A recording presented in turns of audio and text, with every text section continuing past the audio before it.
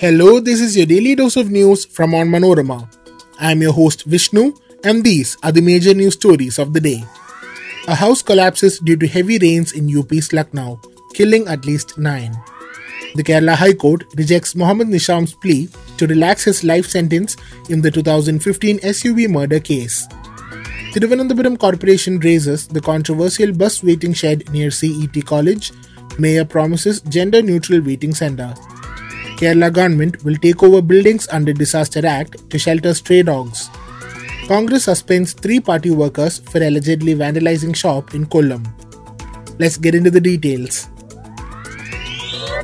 At least 9 people were killed and 2 seriously injured after the boundary wall of an army enclave collapsed due to heavy rains, police said on Friday. 1 person was pulled out alive from the debris, they said. According to Joint Commissioner of Police Piyush Mordia, the deceased were labourers living in huts outside an army enclave in the Dilkusha area. Owing to heavy overnight rains, the boundary wall of the army enclave collapsed. The injured have been admitted to the civil hospital. The deceased include 3 men, 3 women and 3 children.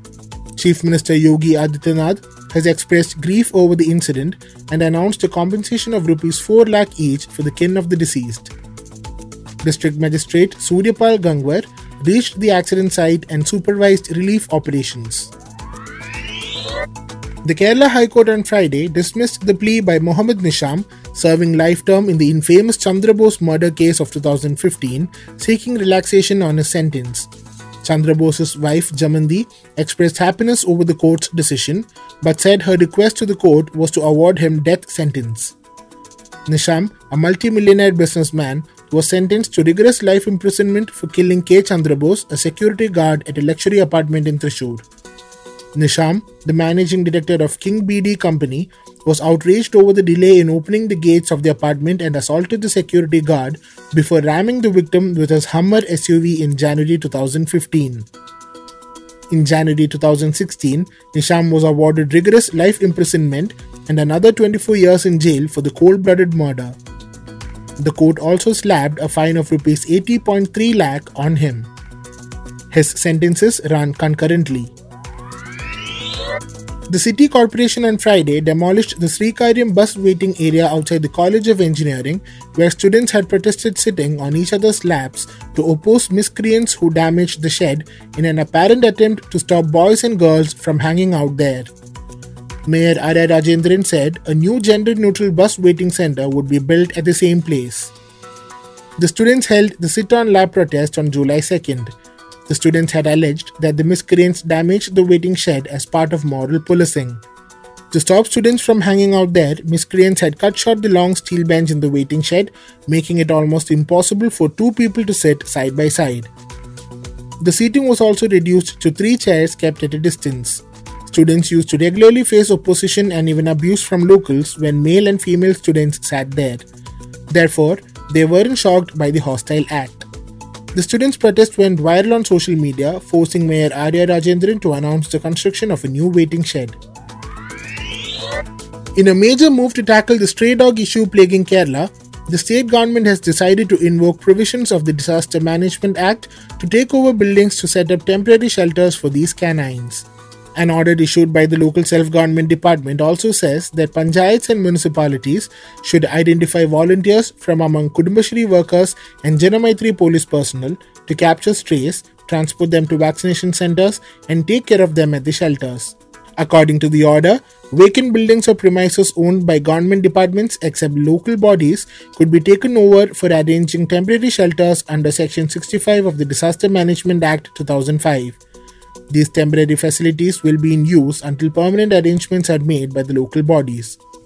In the first phase, strays in 660 hotspots in the state have to be relocated, and the government is planning to arrange at least 330 shelters. Apart from Kudumbashree and Janamaitri police, volunteers could be roped in from animal welfare bodies and non-governmental organizations also, says the government. The state government has also issued an order to pay dog catchers Rs 300 for capturing each dog and Rs 200 to take it to a shelter.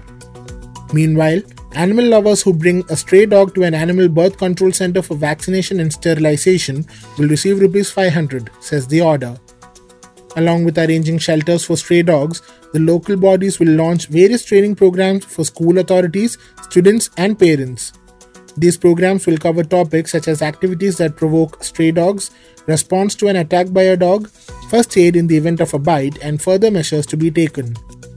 According to the government order, the respective district information officers will conduct awareness drives about these training programs. A toll-free number will also be announced.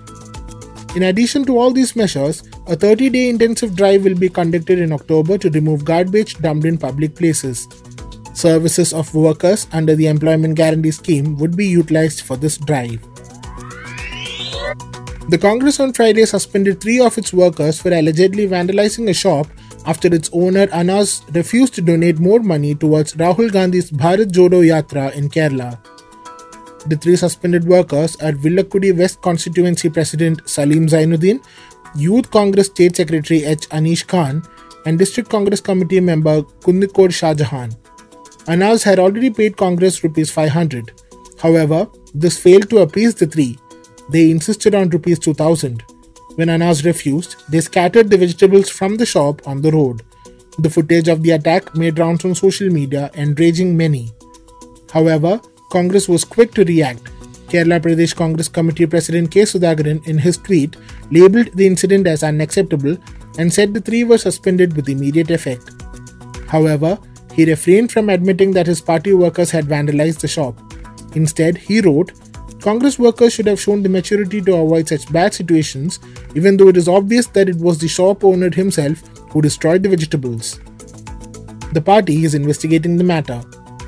The Bharat Jodo Yatra, which entered Kerala on September 10th evening, would traverse through the state, covering 450 kilometers, touching 7 districts for 19 days before entering Karnataka on October 1st. That brings us to the end of this episode. Be sure to come back tomorrow. As always, thanks for listening to Daily News Dose.